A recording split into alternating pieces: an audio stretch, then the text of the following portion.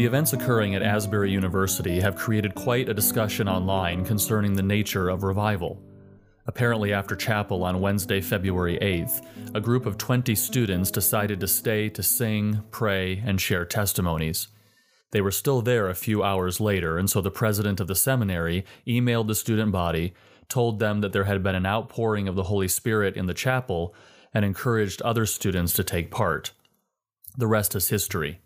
Thousands of people from around the country and the world have descended upon the university over the past couple of weeks, hoping to soak in some of the experience. What is happening has been described by some as revival, others as an awakening, and still others, including Asbury Theological Seminary President Timothy Tennant, as an outpouring of the Holy Spirit. There is much that could and should be said about what is going on, but my purpose here is to address a very simple question. Is the kind of revival they are claiming even promised in the New Testament? To put it another way, should we be expecting or seeking a fresh outpouring of the Spirit today? I think this question is actually a fundamentally important question to ask.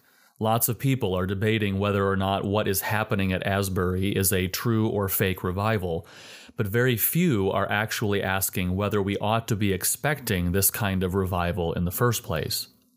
In fact, both sides of the debate are generally appealing to history and arguing either for or against defining what is happening at Asbury as revival, but few are actually testing their understanding of revival by Scripture. So I ask, where are revivals in Scripture? The fact is that nothing in Scripture is actually characterized as revival. The word simply does not appear. That in itself, of course, is not necessarily a problem. The word Trinity doesn't appear in the Bible either. But we must at least acknowledge that the term revival is an extra-biblical word that we have chosen to apply to particular events in church history, and thus we need to carefully examine Scripture to determine whether what we have labeled revival should even be an expectation today. In a few cases, the Old Testament includes prayers for what could be characterized as revival. Restore us again, O God of our salvation, and put away your indignation toward us. Will you not revive us again, that your people may rejoice in you? Psalm 85, 4 and 6. Restore us, O God, let your face shine, that we may be saved. Psalm 83. There are also promises from God that he will revive the hearts of those who come humbly before him. I dwell in the high and holy place, and also with him who is of a contrite and lowly spirit, to revive the spirit of the lowly, and to revive the heart of the contrite. Isaiah 57:15. This kind of promise is also given to the nation as a whole. If my people who are called by my name humble themselves and pray and seek my face and turn from their wicked ways, then I will hear from heaven and will forgive their sin and heal their land. 2 Chronicles 7:14. And indeed, the Old Testament records several events in Israel's life that could be characterized as national revival, such as under the leadership of Asa of Judah, Jehoash, Hezekiah, and Josiah. Not surprisingly, those who try to define or defend modern revival on the basis of Scripture often appeal to one or more of these national revivals in the life of Israel. The problem is this: national revivals of this sort were unique to the covenant nation of Israel. Notice, for example, the promise in 2 Chronicles 7:14 that in response to national repentance, God will heal their land. These are promises and circumstances that only apply to a theocratic national people of God, a reality that does not exist for the New Testament church. So, we must turn to the New Testament. Like with the Old Testament, revival does not appear at all in the New. However, a few clear events in the book of Acts could legitimately be described as an outpouring of the Spirit, or, consequently, revival. The first and most obvious is the day of Pentecost in Acts 2, when, just as Jesus had promised, the Spirit was poured out upon his people, resulting in the conversion of 3,000 souls, who then formed the first Christian church and began to devote themselves to the apostles' teaching, to fellowship, to the breaking of bread, and to the prayers. This event could truly be described as an outpouring of the Holy Spirit.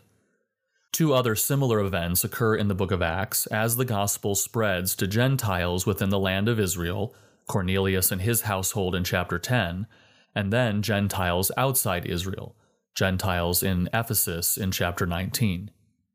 The important point to recognize about these events is that they are unique. The Spirit was poured out as Jesus had promised, and he does not need to be poured out again and again.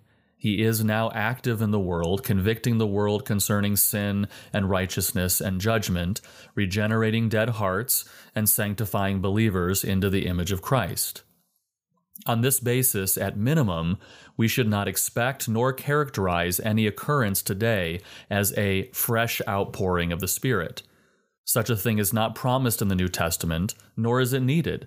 We can and should certainly pray that the Spirit will do the work he has promised to do in regenerating and sanctifying hearts, but this is not an outpouring like was true at Pentecost and its ripple effects in the book of Acts. Now that the Holy Spirit has already been poured out, his ordinary work today, which is really anything but ordinary, is to convert and sanctify sinners. When he chooses to do this in large numbers in a short amount of time, Christians in relatively recent history have labeled that as revival. But the question still remains, is a kind of sudden, extraordinary mass conversion and/or sanctification something promised to us in this age? The fact of the matter is that no, the New Testament never promises times of mass conversion or sanctification. Could the Spirit of God choose to save and/or sanctify large masses of people in a concentrated area in a short span of time? Of course he could. But he has not promised that kind of thing will happen in this age. In fact, he has promised the exact opposite. The New Testament promises dramatic increase of lawlessness before Christ comes again, 2 Thessalonians 2, 1-8. It promises that these last days will be times of difficulty, that persecution will grow, that things will go from bad to worse, 2 Timothy 3, 1, 12, and 13. Instead of expecting mass revival, this is what Jesus said we ought to expect. Then they will deliver you up to tribulation and put you to death, and you will be hated by all nations for my name's sake. And then many will fall away and betray one another and hate one another. And many false prophets will arise and lead many astray. And because lawlessness will be increased, the love of many will grow cold. But the one who endures to the end will be saved. And this gospel of the kingdom will be proclaimed throughout the whole world as a testimony to all nations, and then the end will come. Matthew 24, 9-14. Certainly, we should long for more people coming to Christ. We should fervently evangelize, and we should seek to promote righteousness among God's people and even in society, but we have no biblical basis for expecting mass revival during the present age. Rather, we ought to look with expectant hope for true revival to occur, what Peter described as times of refreshing, Acts 3:19, when Jesus comes again. What do we do then with what people have labeled as revivals in church history? Again, people on both sides of the debate concerning whether Asbury is a revival inevitably point to history as proof for their positions. So what do we do with these historic events, especially in light of the fact that the New Testament never promises mass revival in this age? First, we must always remember that Scripture must interpret experience, not the other way around. Second, we do need to clearly distinguish between what Ian Murray helpfully described as revival and revivalism. However we are going to interpret, for example, what happened during the Great Awakening of Jonathan Edwards' day, it was markedly different from what happened during the Great Awakening of Charles Finney's day. Edward's awakening was, in his words, a surprising work of God's Spirit in which, under the clear doctrinal preaching of the Word of God, many sinners were converted. On the other hand, Finney's revivalism sought to create revival through new measures such as scheduled, protracted revival meetings and the anxious bench. Even during the First Awakening, what happened under Edwards's ministry should be distinguished from the revivalism of other preachers, including the early preaching of George Whitefield, which was far more emotionally engineered. But third, it is also very important that we take note of the eschatology of even the more careful, doctrinally rooted revival preachers. Almost to the man, preachers who urged believers to pray for revival and who interpreted certain events as revivals or awakenings were postmillennial, including John Owen, Thomas Boston, William Perkins, Thomas Manton, John Flavel, Richard Sibbes, Samuel Rutherford, William Gouge, Jonathan Edwards, Matthew Henry, John Cotton, George Whitefield, Archibald Alexander, and Charles Finney. These men believed that a time of refreshing, a period of mass conversion and sanctification, would precede the second coming of Christ, and thus they prayed for it, and they urged others to seek it. This caused them to interpret what was happening during periods of religious enthusiasm as true revival. Were lots of people converted during those periods? It appears so, though many professions, especially those caught up in the heightened emotional excesses, proved later to be false. Even Edwards, discouraged that what he hoped was the kingdom of God did not actually come, was far more measured in his interpretation of the events after the fact than he was during them. The bottom line is this: quick, extraordinary, mass cases of conversion and sanctification are simply not promised in the New Testament, nor is this ordinarily how conversion and sanctification take place. The Holy Spirit of God converts souls through the faithful, ordinary preaching of the Word, and this normally happens not all at once or in mass numbers, but gradually as God's people faithfully proclaim the gospel to the ends of the earth. And the Holy Spirit sanctifies hearts through the faithful, ordinary means of grace, local church worship and fellowship, preaching, prayer, Bible study, and singing.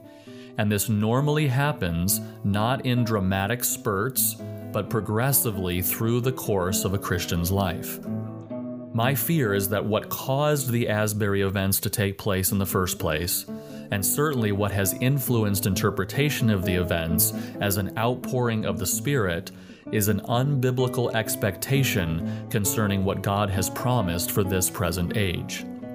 Let us be content with the ordinary way God has promised to work in this present age, and let us long for our blessed hope, the glorious appearing of our Savior Jesus Christ, when true revival will come.